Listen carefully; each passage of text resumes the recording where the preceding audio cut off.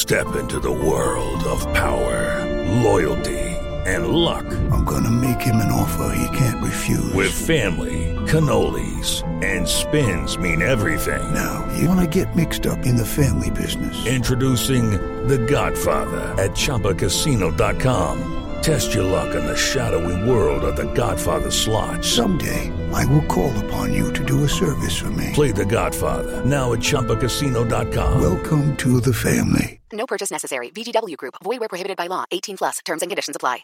Step into the world of power, loyalty, and luck. I'm gonna make him an offer he can't refuse. With family, cannolis, and spins mean everything. Now, you wanna get mixed up in the family business. Introducing The Godfather at ChumbaCasino.com. Test your luck in the shadowy world of The Godfather slot. Someday, I will call upon you to do a service for me. Play The Godfather now at ChumbaCasino.com. Welcome to the family. No purchase necessary. VGW Group. Void where prohibited by law. 18 plus. Terms and conditions apply.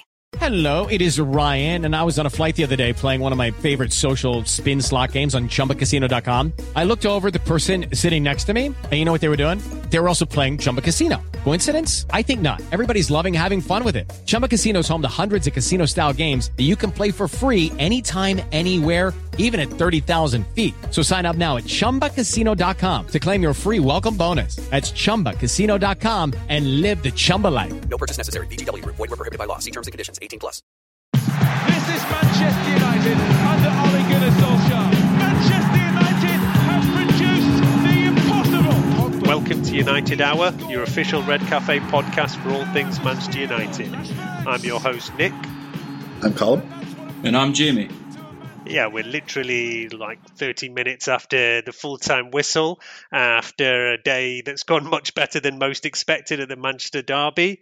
I think a lot of people were not giving us any chance in this game. And yeah, obviously we're going to run down what happened in this match, kind of talk about what it means for the title, does it mean anything? And then, yeah, we will look ahead now to, AC Milan that we got on Thursday night. And then, just need to have a chat about what it means for everything and, you know, how come we can beat Manchester City and get nothing from the likes of Crystal Palace and West Brom. But, yeah, that's what we're going to go deep into. But, yeah, look, pre-match, there was not a lot of confidence here. Obviously, City on going for like a record, what was it, 21st win in a row or something? We're then coming off the back of... Yeah, I think that would that have been their 21st? Or 22nd. I think it would have been the 22nd. They'd already done 21. Yeah, exactly. We obviously had 3 0-0 draws in a row, which if already we were talking about we weren't really in the title race, definitely cemented that fact. But yeah, this obviously brings us back close to City, but yeah, there is still a big gap. But look, let's talk about the match first. I mean, I wasn't that confident, and even when I saw the lineup, I was possibly less confident because I really have not been expecting much from Martial. I knew Cavani was out. Obviously, we knew Pogba and the likes were injured. And I thought Ole might go with something different. I would have preferred Mason. So, yeah, it didn't fill me with confidence. But at the same time, I saw the odds and I saw 13-2 on us winning. And I said, look, that is too much. For a Manchester derby, even when we've been even way, way worse than we are right now, and even when City was stronger, form goes out the window in these kind of games. So, yeah, I shoved a few quid on us on that there. But, yeah, didn't expect the start we had. I think it was Imran in our chat said, I've missed the start of this. What's happened with the penalty? But, yeah, Colin, were you in your seat yet when everything kicked off there? Yeah, I was pretty ready, but I wasn't even paying full attention. And then when the whistle went and Martial had fallen over and I was like, oh, we got a penalty here. That's good. But, it was a frantic start.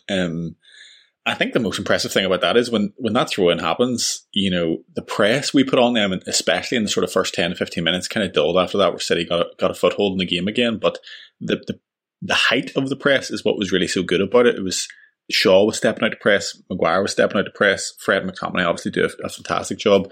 The strikers were actually all engaged with the press, and it was just a much more... we've kind of seen this with Ole, certainly in a lot of big games, where when we want to, we can really look like a very, very, very good pressing team. We just don't, we either choose not to or can't maintain it across all games or can't employ it when we're kind of the favoured team or the better team, so it is odd. But in this game, I mean, the press in the first 10-15 minutes I thought was fantastic, and a big reason why we really unsettled City, as well as them starting slowly. And obviously the goal was the perfect way to start that in the first minute. Yeah, really couldn't have gone much better for us at the start of this. Like I said, I was not that happy actually to see Martial in the starting lineup, but straight away is knocked out, and there's no doubt about it being a penalty. And yeah, just, it's the exact start we want. And that's been our problem time and time again in matches, that we don't get that first goal. Like I said, recently has been against teams where we're getting all the domination and the possession, whereas today it's a totally different kind of game. But yeah, Jamie, you think you'd put some money on us as well, hadn't you? But you'd gone for over 2.5 goals or something? Yeah, I was the same as you. So what, were you hoping City scored at the end then? I was kind of hoping for another goal. Yeah, I was like, go on, just stick one of these in. I couldn't believe there wasn't more goals, but I suppose we'll come to that. But I was much the same. I saw that the odds on us on the betting platform I used, it was 6-1. So I coupled it with Bruno to score, which was magic after 60 seconds. But unfortunately, I just needed another goal there at the end. But I couldn't believe the odds on us getting into the game. I thought, I know they've won so many games in a row and what have you. They still seem really long odds getting into the derby. But I was really surprised by it as well, because we even mentioned at the end of the last podcast in that it just seemed like one of those times when one team's doing so well, the other team is struggling. They have injuries, which means we were definitely going to play a certain kind of way. I mean, the way we played, I don't think is a surprise to anyone. The only real surprise is how well Martial played. I think everyone else, Yeah. Like, that's a Wan-Bissaka performance against Sterling and City. Shaw was magnificent, as he has been. Rashford looked dangerous on the breakaway, but gave it away quite a lot. Fred and McTominay worked hard. There's no big surprise in that. And obviously setting up with Dan James to work really hard. Given our injuries, the fact that Pogba isn't there, other players aren't available, that's the only way we were going to play it. And I just felt that was likely going to do pretty well against City, as it has done. I mean, Ole's record over Guardiola is the best of anyone in world football, really, that's played him enough.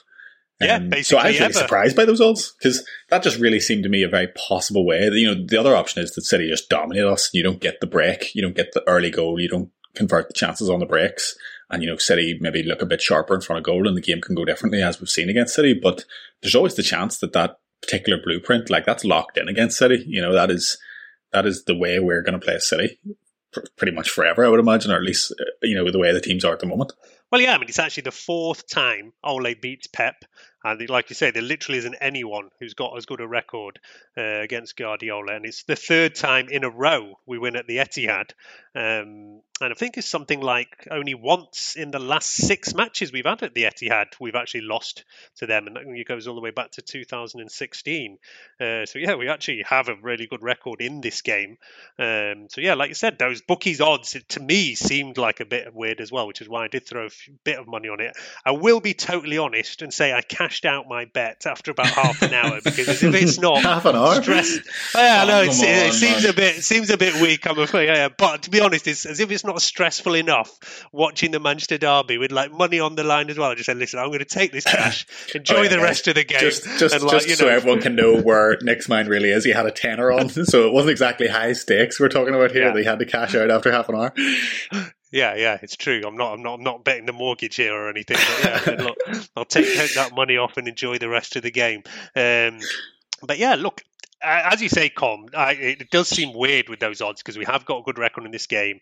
We know as well that Ole did have a great big game record, although of course this season we've talked plenty about how that's gone out the window. I mean, the one interesting thing that I wanted to see pre-match, and maybe we don't really ever know what will happen, is how Guardiola was going to set up for it, because when we had this game at Old Trafford, he came very defensively. City did not play their normal game. They were a lot more cautious, and yeah, we played out a relatively boring 0-0. And we said at the time that they're giving us a lot of credit, a lot more respect. He's scared of our counter. City were were not on that good form at the time, and they just kind of sat in, and it was kind of a stalemate draw. I don't, because we scored immediately, maybe what their game plan had planned went out the window anyway, so we don't really know.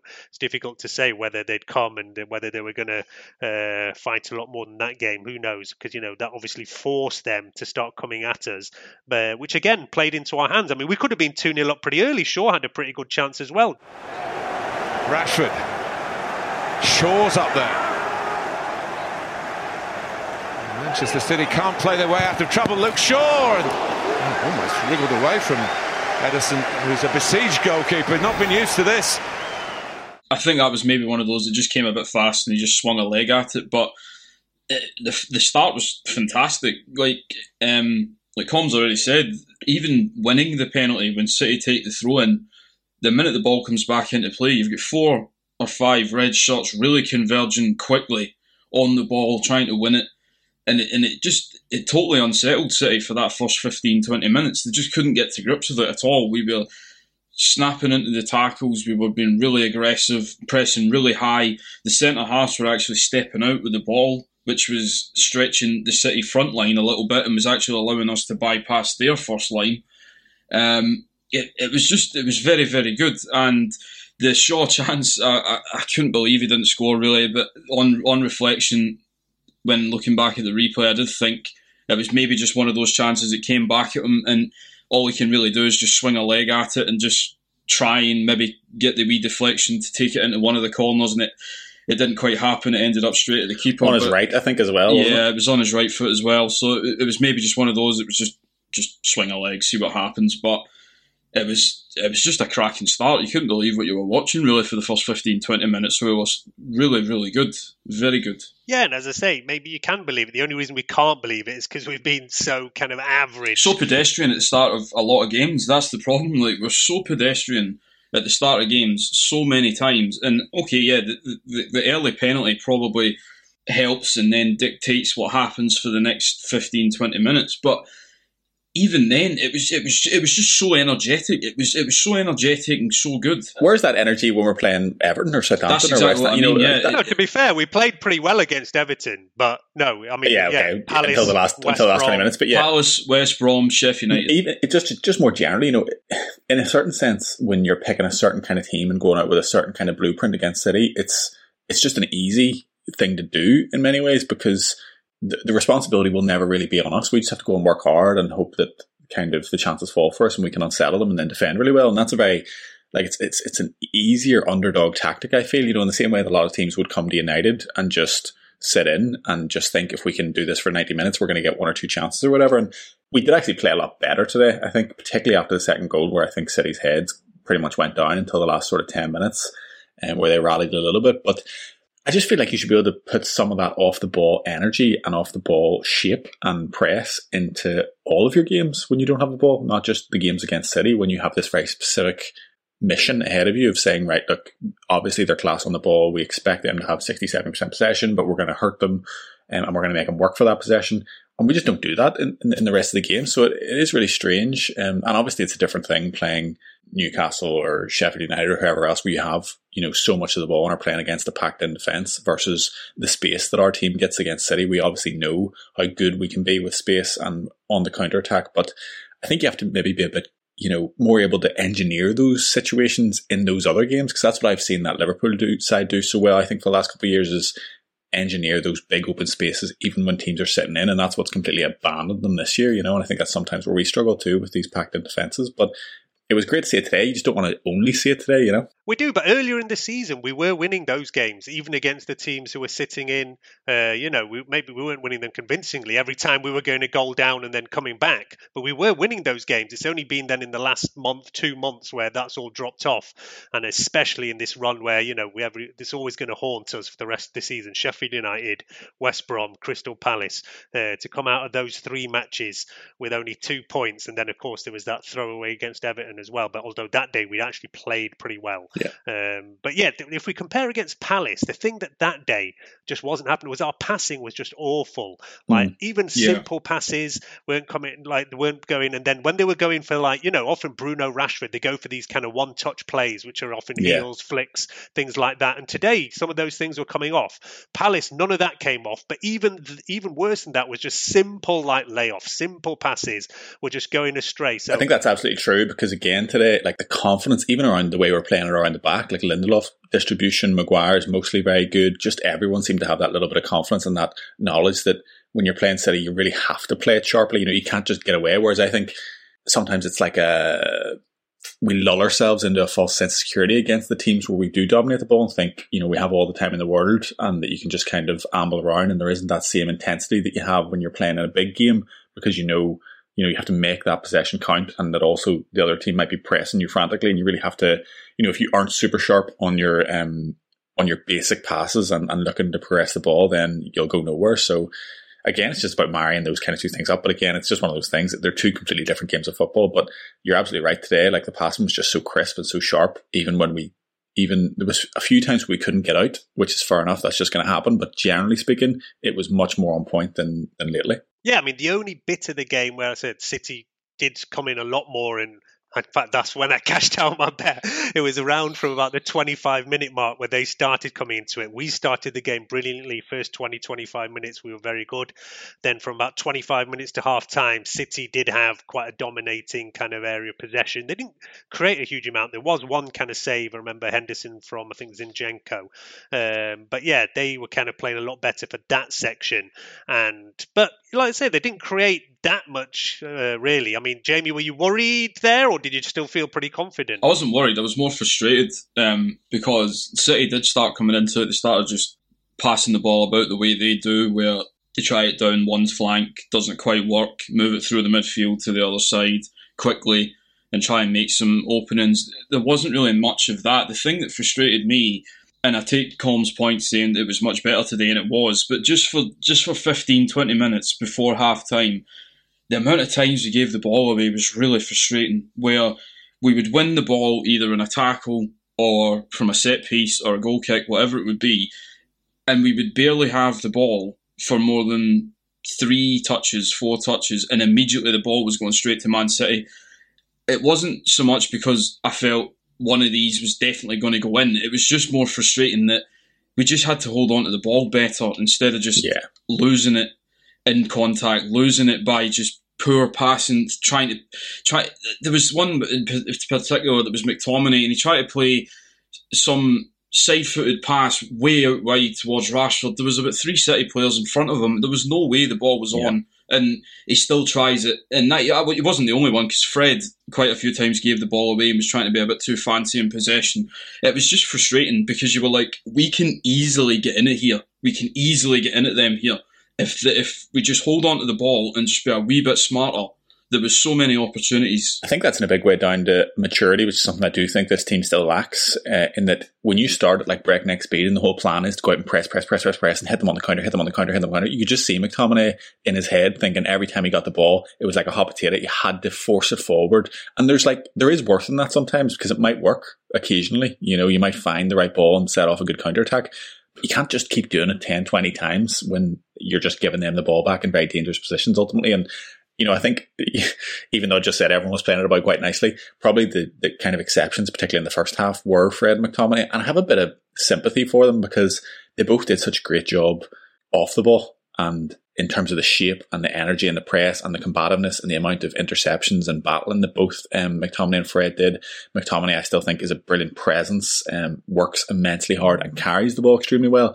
But on the ball passing, they were both pretty ropey at times. Certainly, Nick, I don't know if you've had a look at the pass stat percentages, but I think Fred's was like 63% or something in the end of the first half, which for a midfielder, it doesn't paint a good picture, So yeah, they did come kind of back in a bit better in the second half. Fred's at as I say, I think McTominay at 80%. I think after the second goal, City's head dipped, and then we were playing with so much confidence that I think it was able to kind of patch over a lot of those things. But I also have a bit of sympathy, because I do think when you go out with this particular tactic, and that's kind of your bread and butter, and you're just going to say, we're just going to break on them, you can begin to force it a bit too much. Yeah. And I think just a wee bit of maturity to realise, right, well, look, we're 1-0 up. We've done the thing we want to do. You know, we can be a bit more selective now, and maybe it is a bit more important just to keep the ball for 3 or 4 minutes rather than try and score 8 goals when, you know, there really aren't the chances there.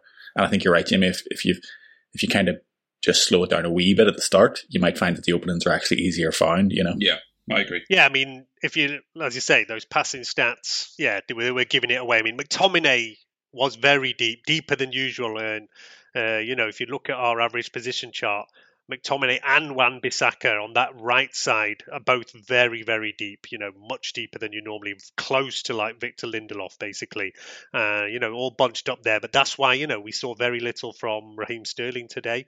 On the left side, we were a bit open because obviously Luke Shaw was getting forward, whereas Wan-Bissaka was just purely playing defence today. He barely even got out of the half.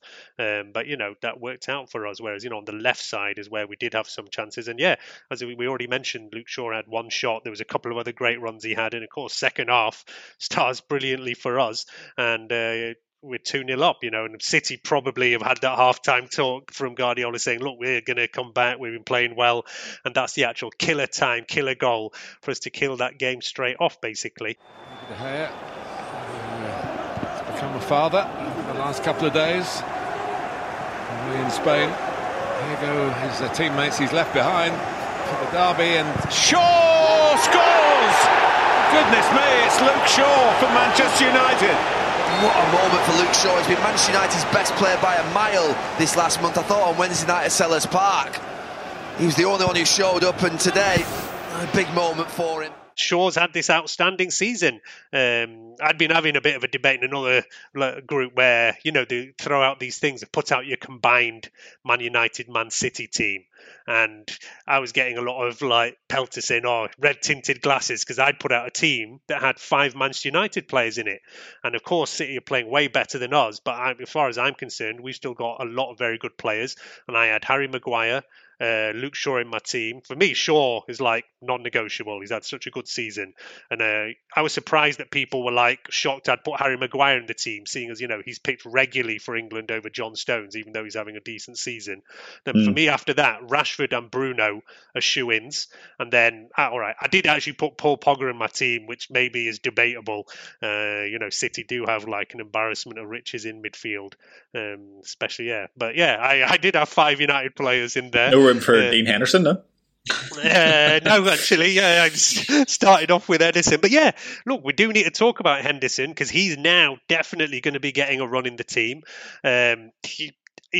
He's been playing like 1 game a week recently because we've had a lot of cup matches, but in most of those matches he's had very little to do, so hasn't really had that much chance to show. But he did, of course, make that one really good late save the other day that could have saved us at least a point against Palace.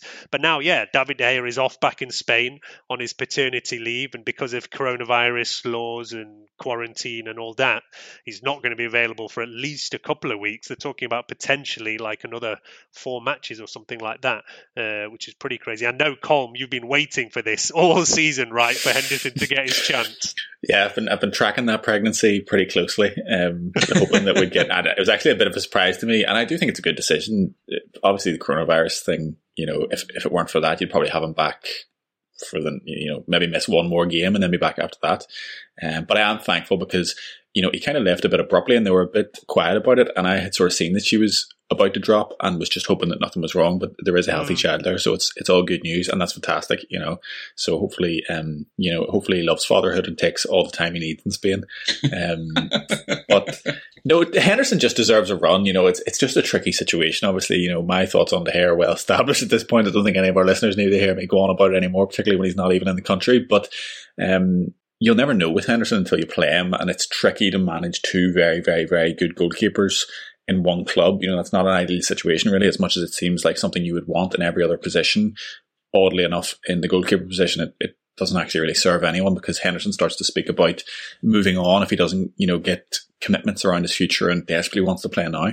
And you can see that confidence from him when he plays. You know, you can see that he desperately wants to imprint himself on the team.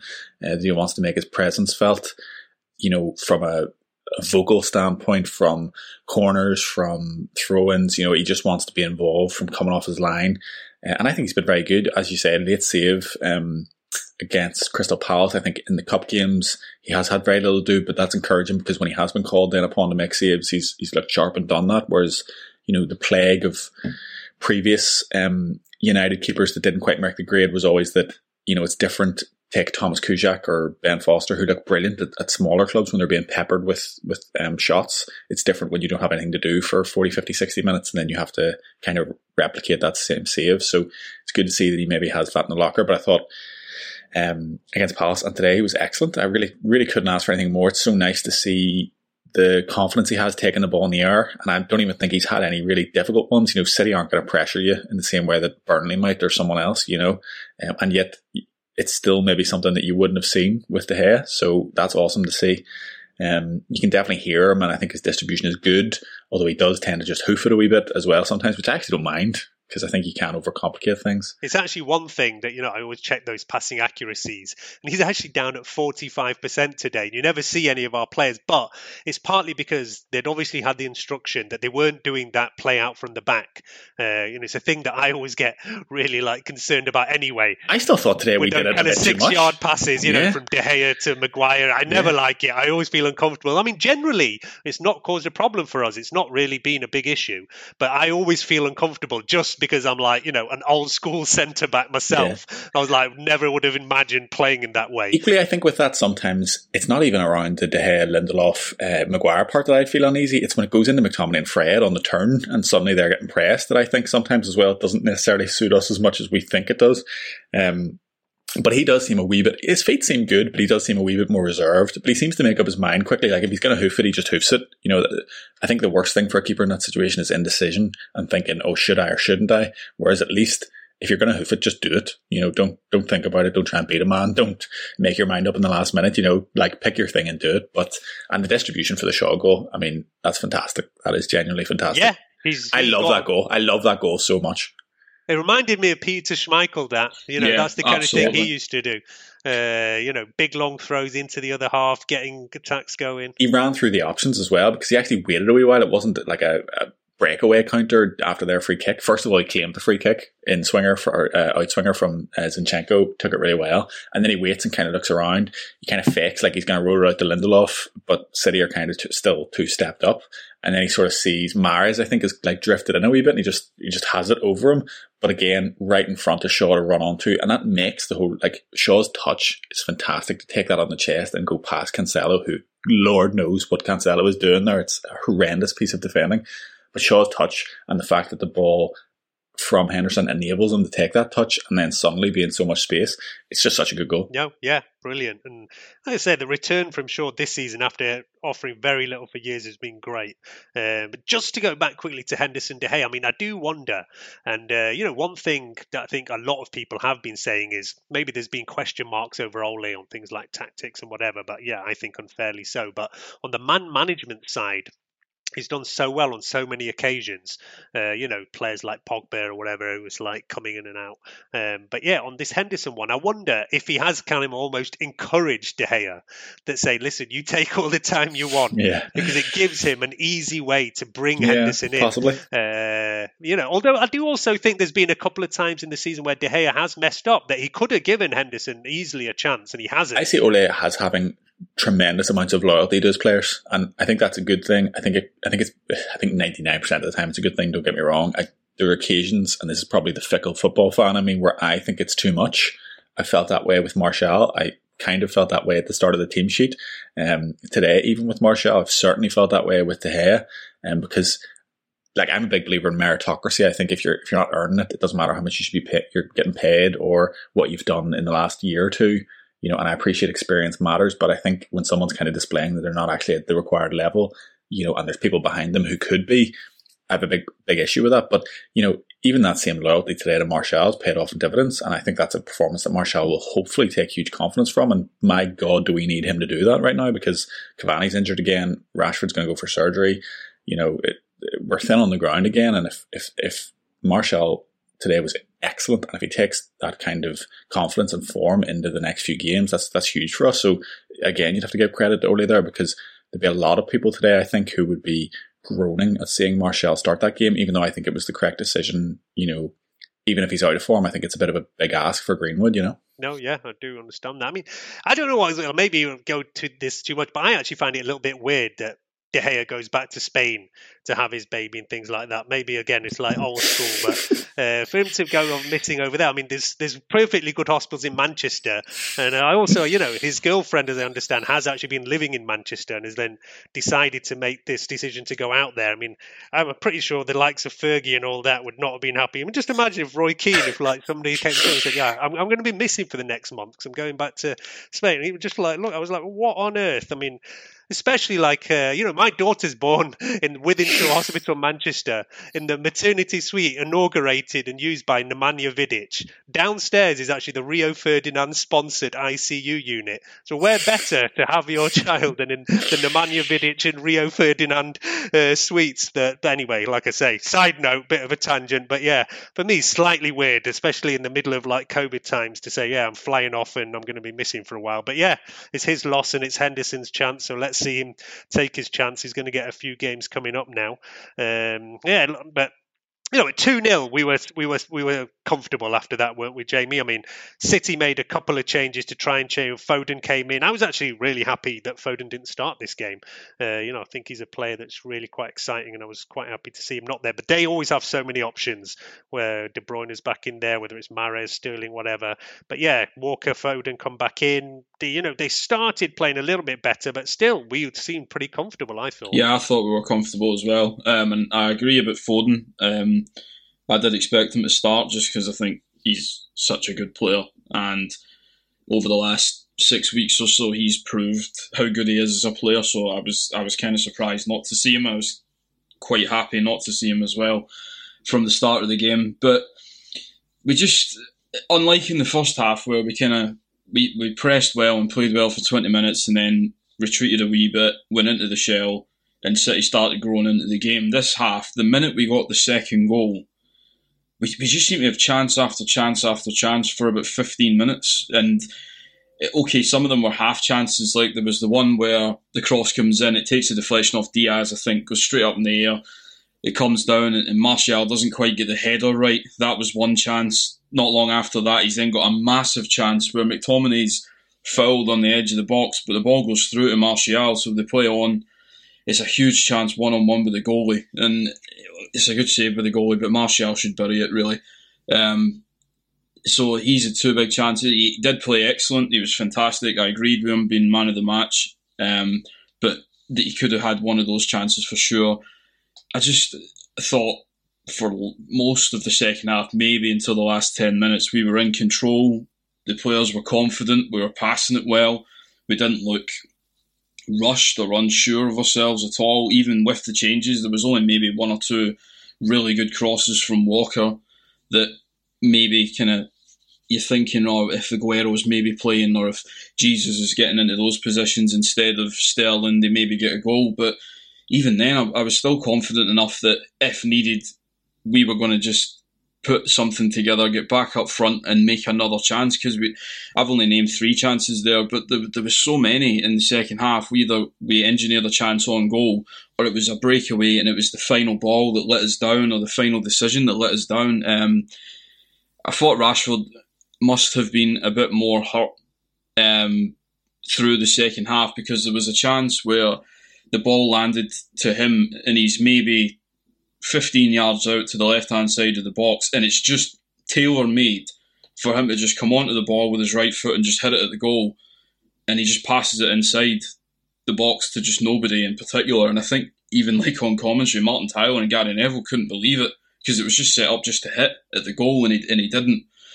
And then he runs back, and when he puts the tackle in on Mahrez, when he's trying to break away, that's where he gets injured. So I was maybe just thinking it might not have just been that particular incident, because it was a bit interesting just seeing him just not go for that shot when we know fine well he's got no qualms at all with having a shot on target when it presents itself. So comfortable until the last 10, but even during the last 10, while they started putting crosses into the box, putting a few more chances together, I never really felt like we were under siege, if we were really threatened. I thought the players, as I said, were confident, and I thought more than anything, the rest of the second half was a thoroughly professional performance. Yeah, that was the only negative point in the second half, was Marcus Rashford going out injured. As you said, there was like that breakaway where actually City were in a dangerous position. We were slow to come back, and Rashford comes back with a really there were 4-on-3 on us on that counter, and Rashford makes actually a really good interception, but yeah, ends up limping out. And there has, of course, been this news that he's going to need shoulder surgery at some point, maybe after the Euros. And yeah, that's for both Lindelof and Rashford have been playing with these kind of niggly injuries for months and months now, and that is, I still find it, I've been going on a lot about how I think Ole, the only place where he has failed recently has been managing the squad, managing players' minutes. There's certain players who've definitely played far too much, and for me that is one of the major reasons why we have ended up dropping points in this kind of period where we've been playing twice a week, Europa League, FA Cup, and it's often been after kind of hard midweek games where we've ended up throwing away points in the league on the weekend. So yeah, let's see. Hopefully Marcus's injury is not that bad, but we'll find out that in the coming days. But yeah, let's talk about Anthony Martial, because I was not that happy to see him in the starting lineup. I was actually still quite surprised that a lot this week I've had a couple of debates with people on Twitter who are still constantly big fans of Martial, whereas for me he's been absolutely awful nearly all year. Does not deserve to be starting, and I think he's lucky just because Cavani's been out and there's been a couple of other injuries. Even Pogba even sometimes can come into an attacking position, and he's been given chance after chance, and I think not delivered for weeks and weeks and weeks. But today, yeah, he did play well. I did not think that he deserved to be man of the match. I would have given it to Luke Shaw, but Martial's hold-up play today was brilliant, and in fact, he's got 95% possession accuracy, which for somebody playing in an attacking area is brilliant. And he even had quite a lot of touches on the ball, as many as Marcus, more than Daniel James, and hardly gave the ball away all match. So in that kind of back to goal way, he was always playing he wasn't playing that forward striker. Again, if you look at the average position charts, both James and Rashford are playing further forward than Martial, so he's almost playing a kind of false nine position. But yeah, did it really well, holding the ball, bringing in play, and if you can do that, at least I don't mind it. But I haven't seen him doing even that.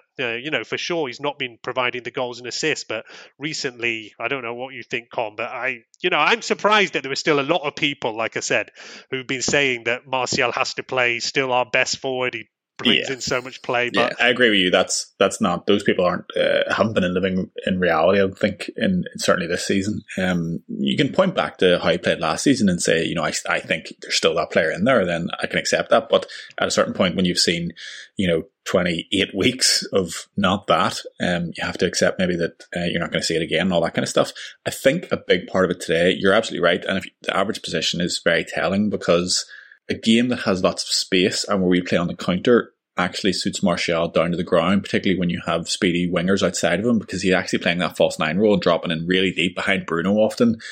And the centre-backs then don't necessarily follow him out the whole way, and that allows him to come and pick up that ball and kind of turn on it and have a wee bit more space and body them like he was, and just looks so much better. Then you see the kind of him using his strength really well, but keeping these really silky touches and not letting the ball roll away from him. When the centre-backs do follow him really far into our own half, sometimes he's then able to sort of roll them and turn them with unexpected brilliant feet, and that works extremely well. And it did today. He also won the penalty, obviously, which is not an insignificant thing. He did miss two gilt-edged chances for me, the header and then the one from 6 yards out. Both I think he should do much better with. But generally speaking, as a performance, I thought it was excellent. I do think all those things just go away when you're playing two banks of four, or you're playing a team that is not giving you that space and whose centre-backs are happy just to kind of stand on top of you all game, or any kind of defensive player is able to stand on top of you, and you're pushed further up the pitch, which means when he's dropping in, he's then dropping in and picking it up, but there's no space behind him to move into, and there's no runs coming from behind him, and it all gets very pedestrian. That's where Martial really, really struggles, and we've never really found a way to either get him over that or create chances for him in that kind of game. And that's why I think in large parts all the games he's played have been those types of games where he's looked awful. I think when he has a lot of space and when we can get him the ball in these kind of dangerous attacking transitional phases, and he's able to drop into that false nine position without a centre-back really contesting him in the way that a centre-back will if he's playing against Sheffield United and he's just camped out on the 18-yard line. Yeah, of course he's going to look good because he's a brilliant footballer when he wants to be. It's just always with Martial involving him in the ways that he wants to be involved, because he's not going to be a player who goes and does it a different way, or does it through hard work, or does it through being clever or something like that. It's always, he's very much a purist when it comes to like that kind of thing. So in that sense, I regretfully think he'll kind of regress again if we don't change the way we play and he doesn't change the way he plays when we face teams that deny us space. I think you'll just see kind of the same thing you've seen for most of the year, unfortunately. But as I said previously, he was excellent today. And if he takes that confidence in, it might change things, and some of the dribbles and finishes that haven't been falling for him at all season might just start to drop. And, particularly for strikers, a few goals and a bit of confidence can be completely, life-changing in terms of performances. So that's the hope, because, the front four is looking pretty thin. So we need him now, to do something this season that he hasn't done so far. Yeah, and he has really been, for me, the biggest disappointment of the season. I mean, I had such high hopes for him this year after a good year last season. I even had a bet with somebody about how many goals he was going to score this year, and I'll definitely be paying out on that because he's nowhere near it. Lucky you cashed out after 30 minutes for £3 extra. Yeah. At least I can cover that bet, as I said. Martial has really been the big disappointment of the year for me. I thought that last season was this kind of transition into forward, and this was the season where he was going to come and say, yeah, I am that number 9, and that he was easily going to get to 20 goals, maybe 30 goals. But yeah, even if he gets to 10, we're going to be happy. But yeah, look, if he can play like that, whether he scores or not, he's doing good work for the team and is making the difference. So yeah, fair enough. Let's hope we see more of that. But yeah, I think I kind of agree with you there. It is different when we're playing these other teams. And I think, I don't know who it was, I think it might have been the West Brom game a couple of weeks ago, where, now because there's no crowd, we hear so much more of what managers and players are saying to each other. And there was Ole was absolutely screaming at him, saying, move, you need to move more. And, it's a big problem there often. So I do think sometimes there's unfair criticism of him, and it's something more about his kind of body language and style that people call him a lazy player, which sometimes I think is not right. But yeah, there is times where you want to see a bit more movement, and it's what we said, that when Cavani comes in, you see that more like number 9 movement that we don't always see from a Martial. But the big problem now, Cavani is starting to become a bit of an injury issue. We've just not seen enough of him in general. Again, now he's out now. We don't know how long for, and that's kind of been a very stop-start season for him, which is why even though he's not on form, Martial keeps getting chance after chance to turn it around. And yeah, look, if he can do, let's see where we go from there. I did want to talk a bit more about what this result means in the more grand scheme of things, because after the last game, I know that you guys were very, very disappointed and negative, which is normal because you'd recorded after that awful 0-0 performance against Palace. But yeah, Colm, you were saying, look, I'm now worried that by the end of this month we might be out of the top 4. So obviously this result is massive in that, because Leicester had gone back above us, and Chelsea are looking on decent form. Everton have got a game in hand, have been in pretty good form. The one great thing is Liverpool keep being absolutely useless. So yeah, that's the one brilliant thing that we can keep holding on to. I think, what was it, 6 home losses in a row, like first time in their history, and not even a goal to show any of them. And in fact, the last game before that they didn't win was a 0-0 with us, that at the time we were pretty happy with. And now you look back and say, well, everyone else has beaten them. We didn't really do well enough. We should have beat them that day as well. There was 2 massive chances. Pogba and Bruno both had huge. Alisson. It was massive chances. Yeah, look, that's it. Like I say, that's the last time they didn't lose at home. But yeah, we're going to talk now. Obviously, we've got AC Milan coming up on Thursday, and then after that is West Ham, who are also just in and around that kind of top 4 race, amazingly. I do understand the worry, because this month, we said it on the podcast before, was going to be absolutely vital. And it looked like Palace was the easy game that we had this month, and we only managed to get 0-0. But that's the typical kind of United style, that we draw that and then win the City game. We're now going to be going to the 2 AC Milan games with West Ham in the middle. And I mean, the problem now is, look, we're 11 points behind City still. So you can't really talk about being in the Champions Challenge. And, that is the big disappointment for me, because I've said all season that I wanted to focus on the league. I was actually pretty ready to throw away the Europa League. For me, it's something that's just going to actually constantly cause us trouble with our league form. But since now we're not going to win the league, that becomes more important. I wanted to stay in with City, and I think if we'd played weak teams in these cups, we might have gone out, but I think we'd be a lot closer to City. But now we're not. So yeah, he has to go for these cups. And then the question basically is what is going to be now an acceptable season? What is your expectation, Com? Like I said, the last one you said, look, I'm worried about going out of top 4. It's still a worry. It's, we're not clear of anybody. It's all still bunched up. But yeah, the question to you is what do you think will be an acceptable season now? Well, I think it's tough because it's where you view it from. If you had asked me 4 or 5 weeks ago, I would have said we should be comfortably finishing second. Like any kind of slip down from, it should be us and City, a little bit of a gap, and then everyone else. And with our recent form, that's just slipped away. Now we might turn that around and reestablish that. But I really thought from the position we were in that anything other than a very convincing second place would be a little bit of a red flag.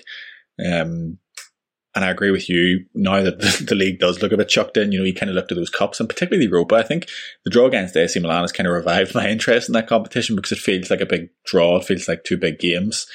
Even though Milan aren't, it's not AC Milan of old, shall we say. It's not Manchester United of old either, really. But it does feel like a bigger tie, and that kind of revives my interest. I think we should be looking to do very well in Europa, and hopefully, stick in with the other ones. But it's tough. I don't want to see us embroiled in a top 4 battle. That would be a huge red flag for me, And the reason, obviously, why I said that at the end of the last pod was that if we hadn't have won today, Leicester remain above us. Chelsea, if they win, would have only been a point behind us. Everton could have gone above us if they win both games, and West Ham could have gone level with it. So and we play West Ham and then I think Leicester next in the league. So this is March is a defining month, I think, for this season, because I think if we do well against West Ham and do well against Leicester, those are essentially 6 pointers, and that would, for me, probably cement us, barring a disaster in the last sort of 8 games. The Leicester game is actually a cup game at the end. Oh, is that the cup one? And then we played them again near the end of the season? Yeah. Gotcha. And then we've actually got, in the league after that, it's going to be Brighton and then Spurs. That's our run. We've got AC Milan twice with West Ham in the middle. Then it's Leicester in the cup, and then Brighton and Spurs in the league. The month of March is the crazy one. Like I said, those 2 Milan games, and I still have an issue with this Europa League. Look, I would love to win it. It's great, but we're still going to have another 7 games to go if we want to win this. It's just too long. That's the problem. This travel, that Thursday, Sunday schedule. We're Thursday, Sunday now for the rest of March, I think. That's just it. Yeah, we are. The biggest problem is with the Europa League, right? When you qualify either out of the group of the Europa League stage in the first half of the season, or you come out the Champions League and drop down into the Europa League, there's a last 32. So you play a last 32, then a last 16. Before, and you can even tell, because of the way they have to format it, because of how many teams the last 16 of the Champions League go through, it's just bizarre to me. It really is that there's that many teams, so they constantly have to rush, play 2 legs of the last 32, one after the other. You get a 1 week break, and then immediately it's another 2 European games. It's far too many. And while that might be more acceptable in a normal season, I cannot understand why they have insisted that it's 2 legs. I get the money involved and everything like that, but purely from a player welfare point of view, the fact that there is a pandemic still, there's massive issues with travel. We've seen Arsenal and Benfica, when they played their 2 games, neither were in their home country. They had to go and play the game in Greece. Yeah. Surely, these knockout stages, even to the quarterfinals, make them one-legged. Just make them one-legged and just say, right, 1 leg, done. You move on, you get a 2 week break, and then... I would have much preferred that. Yeah, I think, we've all said that already. It's what it should have been, but it's not, and it's all about TV. It's also hilarious to still have home and away goals when there's some teams playing 2 away fixtures, literally 2 away fixtures, and still being subject to home and away goals. AC Milan have only gone through the last round on away goals against Red Star Belgrade. They're actually in decent form-ish in the league. They're second to Inter Milan at the moment. Their form, like I say, it's been patchy, but they are second in the league at the moment. Zlatan is going to be injured, which is kind of a shame in a way. It would have been nice just to see him, whatever, but at the same time, it's not like he's getting any welcome home from the fans at Old Trafford or anything, because there's not going to be anybody there. I'm a bit gutted about it, to be honest, I have to say. I did love Zlatan, so I'm a bit... I'm not. You were looking forward to seeing him. Obviously, yeah, it's totally different. There's no fans in the stadium and all that, but I was looking forward to possibly just seeing the chance of us playing against Zlatan, so I was a bit disappointed by that. Honestly, I'm not. I think the man is an absolute balloon, and he only serves as... Okay, he's still performing at a high level. Don't get me wrong, he's a brilliant footballer, but he's a spectacle. Like, it would just be all about Zlatan. It would be Zlatan returning to United. He'd probably score a last-minute winner or something, a bicycle kick or something, and then do some daft celebration and look like he's, sipping the Kool-Aid of his own. It is actually quite amazing that he's still going. It's amazing that he is still going because, when he left us, went out to the MLS, then you kind of thought, yeah, that's it. Maybe he'll play in America. I don't know if he wants to go and play in China. Who knows? But didn't really expect him to come back and really play week in, week out. And I just think, Diego Dallo just scored an absolute peach today, and that Lukaku, Zlatan, Sanchez, Darmian, it just exposes to me again that Ashley Young, that Serie A is just in a dire situation at the moment, with the quality of its league. Now, those are big words before we have to play Milan twice here, obviously. Yeah. So hopefully I won't regret that, but come on, that's desperate. None of those players. Yeah, I expect us to actually win both legs. I know they're doing well in the league and what have you, but I expect us to win both legs. My only concern, and it kind of comes back to the next question now, in terms of what the expectations are, my expectations 4 or 5 weeks ago with everyone fit were pretty high. But now it's very difficult for me to say because, I take it Rashford's waiting to the end of the year to get the surgery. He now has this what looked like a little ankle issue there from today. Cavani can't stay fit. Van der Beek's out. We don't know when he's coming back. Pogba, we don't know when he's coming back.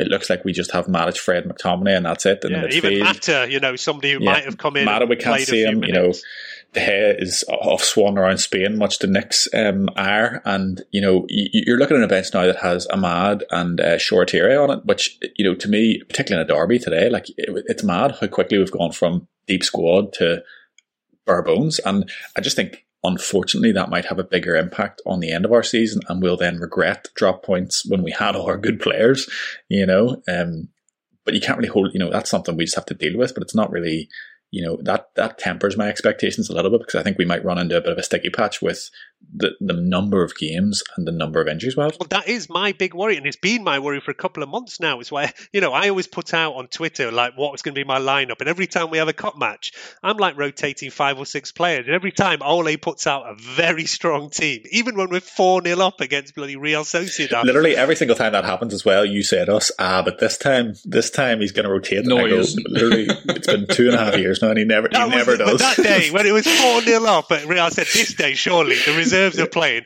And then you realise Bruno plays 90 minutes. Yeah, but he brings Rashford on at half time. It's insane. Absolutely insane. Yeah, exactly. And Wan-Bissaka played that day. But as I say, for me, it's absolutely linked to why we've then thrown away points in the league. That there's players who, and you look at, I saw it the other day, it's the table of the most minutes played in the Premier League this season. 5 of the top 6 players are Manchester United players. It's Rashford, Maguire, Bruno, Rashford, Wan-Bissaka. Maguire, Bruno, I think, Wan-Bissaka, and I think maybe Lindelof, I think was the 5th one even. And there's somebody from Leicester maybe who was the only other player in there. And, that for me has been the biggest problem, and it's my biggest criticism of Ole. I've always been very supportive of him, big fan. Even when we weren't doing well, I was still saying he needs to be given a chance. But that is where I do have an issue. I think he's not using the squad enough. I think he plays players into the ground, and he'd done it last year, but we kind of said, look, we didn't have much of a squad. He didn't have that many choices because if he was resting players, it meant Andreas Pereira was playing, or a woefully out of form Jesse Lingard was playing, and you were like, well, look, he hasn't, what can he do? He has to play these players. Whereas this season, the likes of Van der Beek, Tuanzebe, Williams, even Mata could have played much more minutes to give other players rests. And as I see now, I'm sure if we put out our best team against AC Milan, we can beat them. But I think we'll end up maybe regretting it then on the weekend. We'll play West Ham, who've had a whole week off after that. And the same, we'll go and play Leicester in the Cup, who won't have played midweek. And each time we'll be playing teams who are going to be fresh, whereas we're going to be flying out to Milan one time and have a game in the middle. And you can't just expect to roll on every time when other teams are having that freshness break. And there has to be rotation. There has to be more changes in there. But I like I said, this month I don't see where there can be if we want to progress in these cups. And because now we have pretty much let the league go, even with today's win, those cups do become more important. I would say that if we finish second, I would still say it's a decent season. It is progress to me because we haven't finished top four twice in a row since Alex Ferguson retired, which is absolutely mental for a club like Manchester United. But those are the facts. We haven't actually had 2 top 4 finishes in a row for 7 years now. So even doing that is already progress. But it's not something you're going to get excited about finishing second, especially if you're finishing second by more than 10 points. And you're 5 points better off than last year. It does seem slightly glacial given the squad that we have and the funds that are available and all that kind of stuff. But I agree, it is progress. Whether it's rampant enough, I'm not sure. But that's my thing with Ole. I don't think he'll end up ever net negative. Do you know what I mean?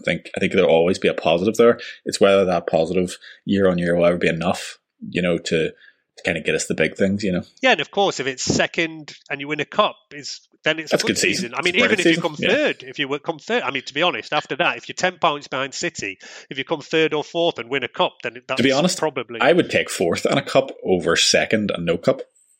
I agree with that. Every day of the week. Trophy this year. I would agree. I would put second and being close to City ahead of it. If we would have finished the season within 5 6 points or something like that, then I would say, listen, I would put that ahead of winning actually one of those cups. And some people would argue with that and say, no, look, second place, you're still a loser. Yeah, why would you? You'd rather win a cup. So I've had these kind of discussions. No, I agree. It was just the way you said it.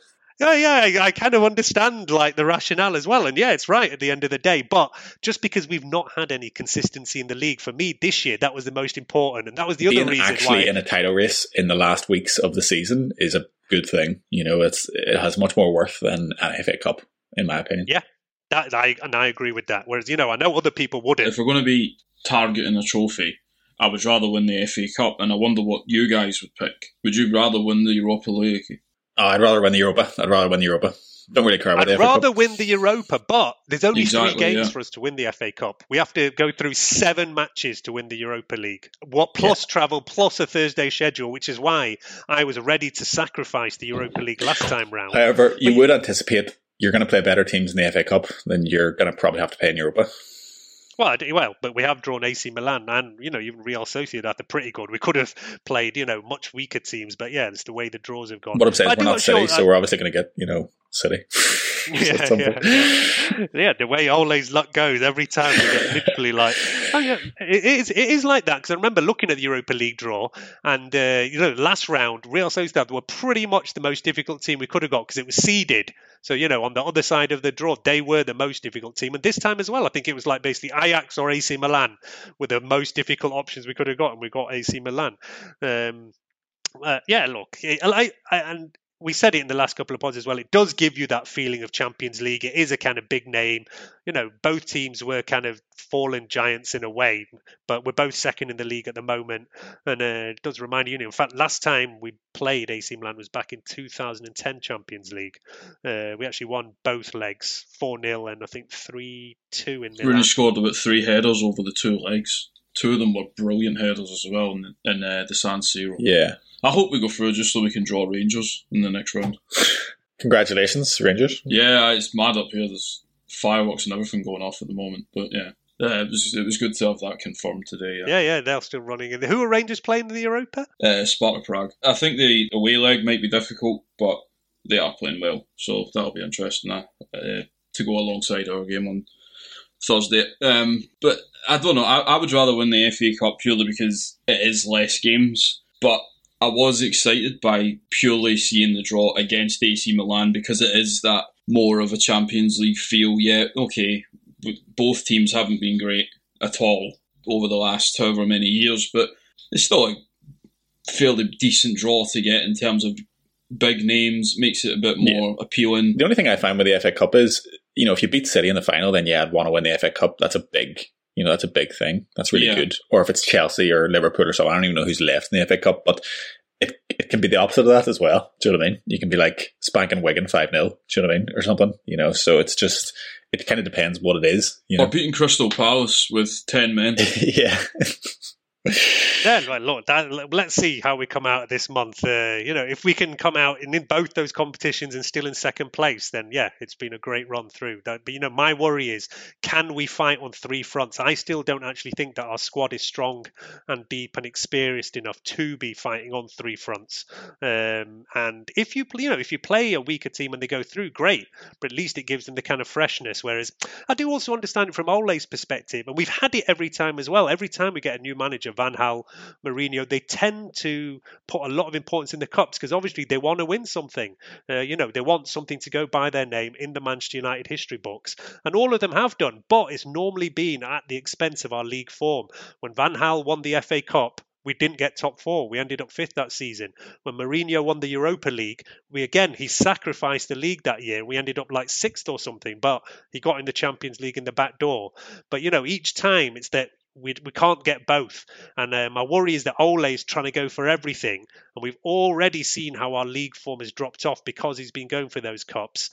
Whether he can navigate us through both cup competitions and still maintain that league is going to be the absolute vital question now. And as I say, 2 weeks this month, 3 weeks with a lot of heavy games coming. Let's see where we rest at the end of this month. But Com, last pod you said you thought we might fall out by the end of the month. How are you feeling now? We're still going to be in the top four by the end of this month? Maybe just by the end of this month, although I make no promises for April. We're going to be top four at the end of this month, that's for sure. You know what? We should be second. We should be second from here on out. I didn't enjoy Leicester briefly taking us down to third. It made me very uncomfortable, I have to say. So that is my hope that we're just second now.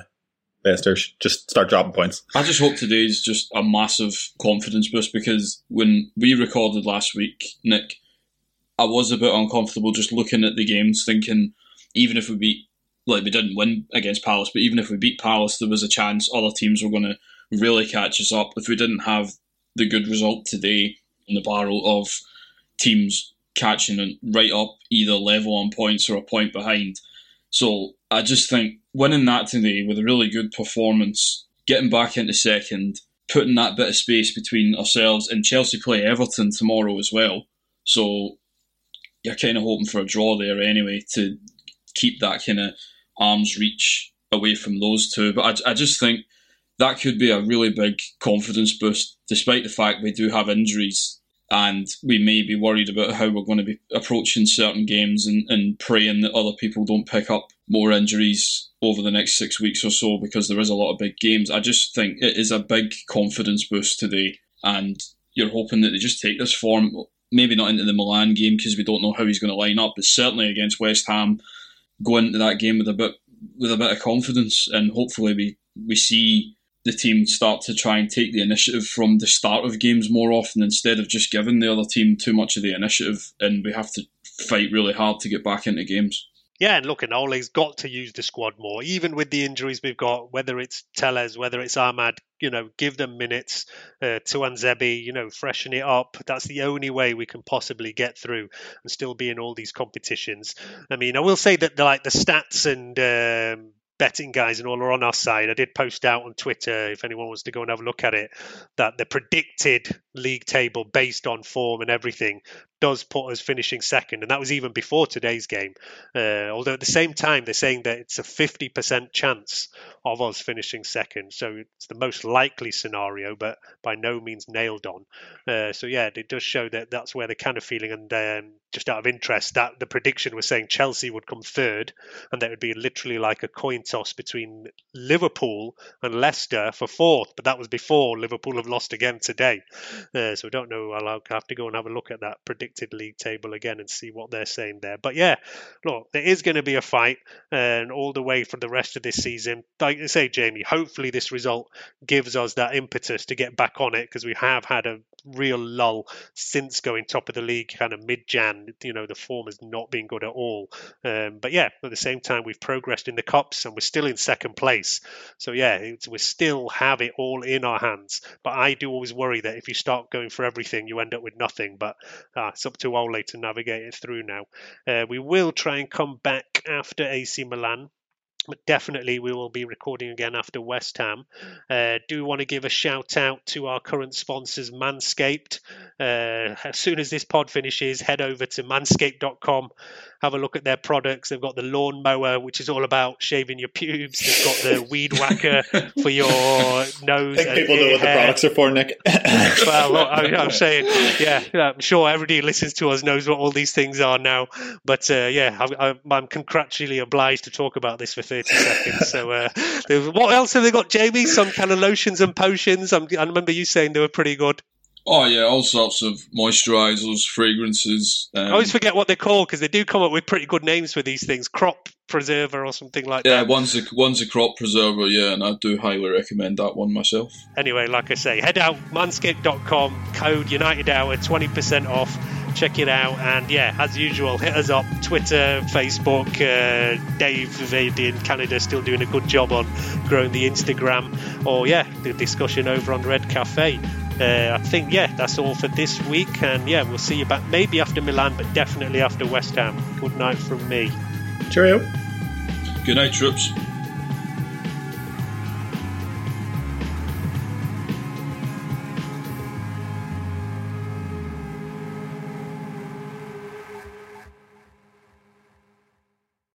Sports Social Podcast Network.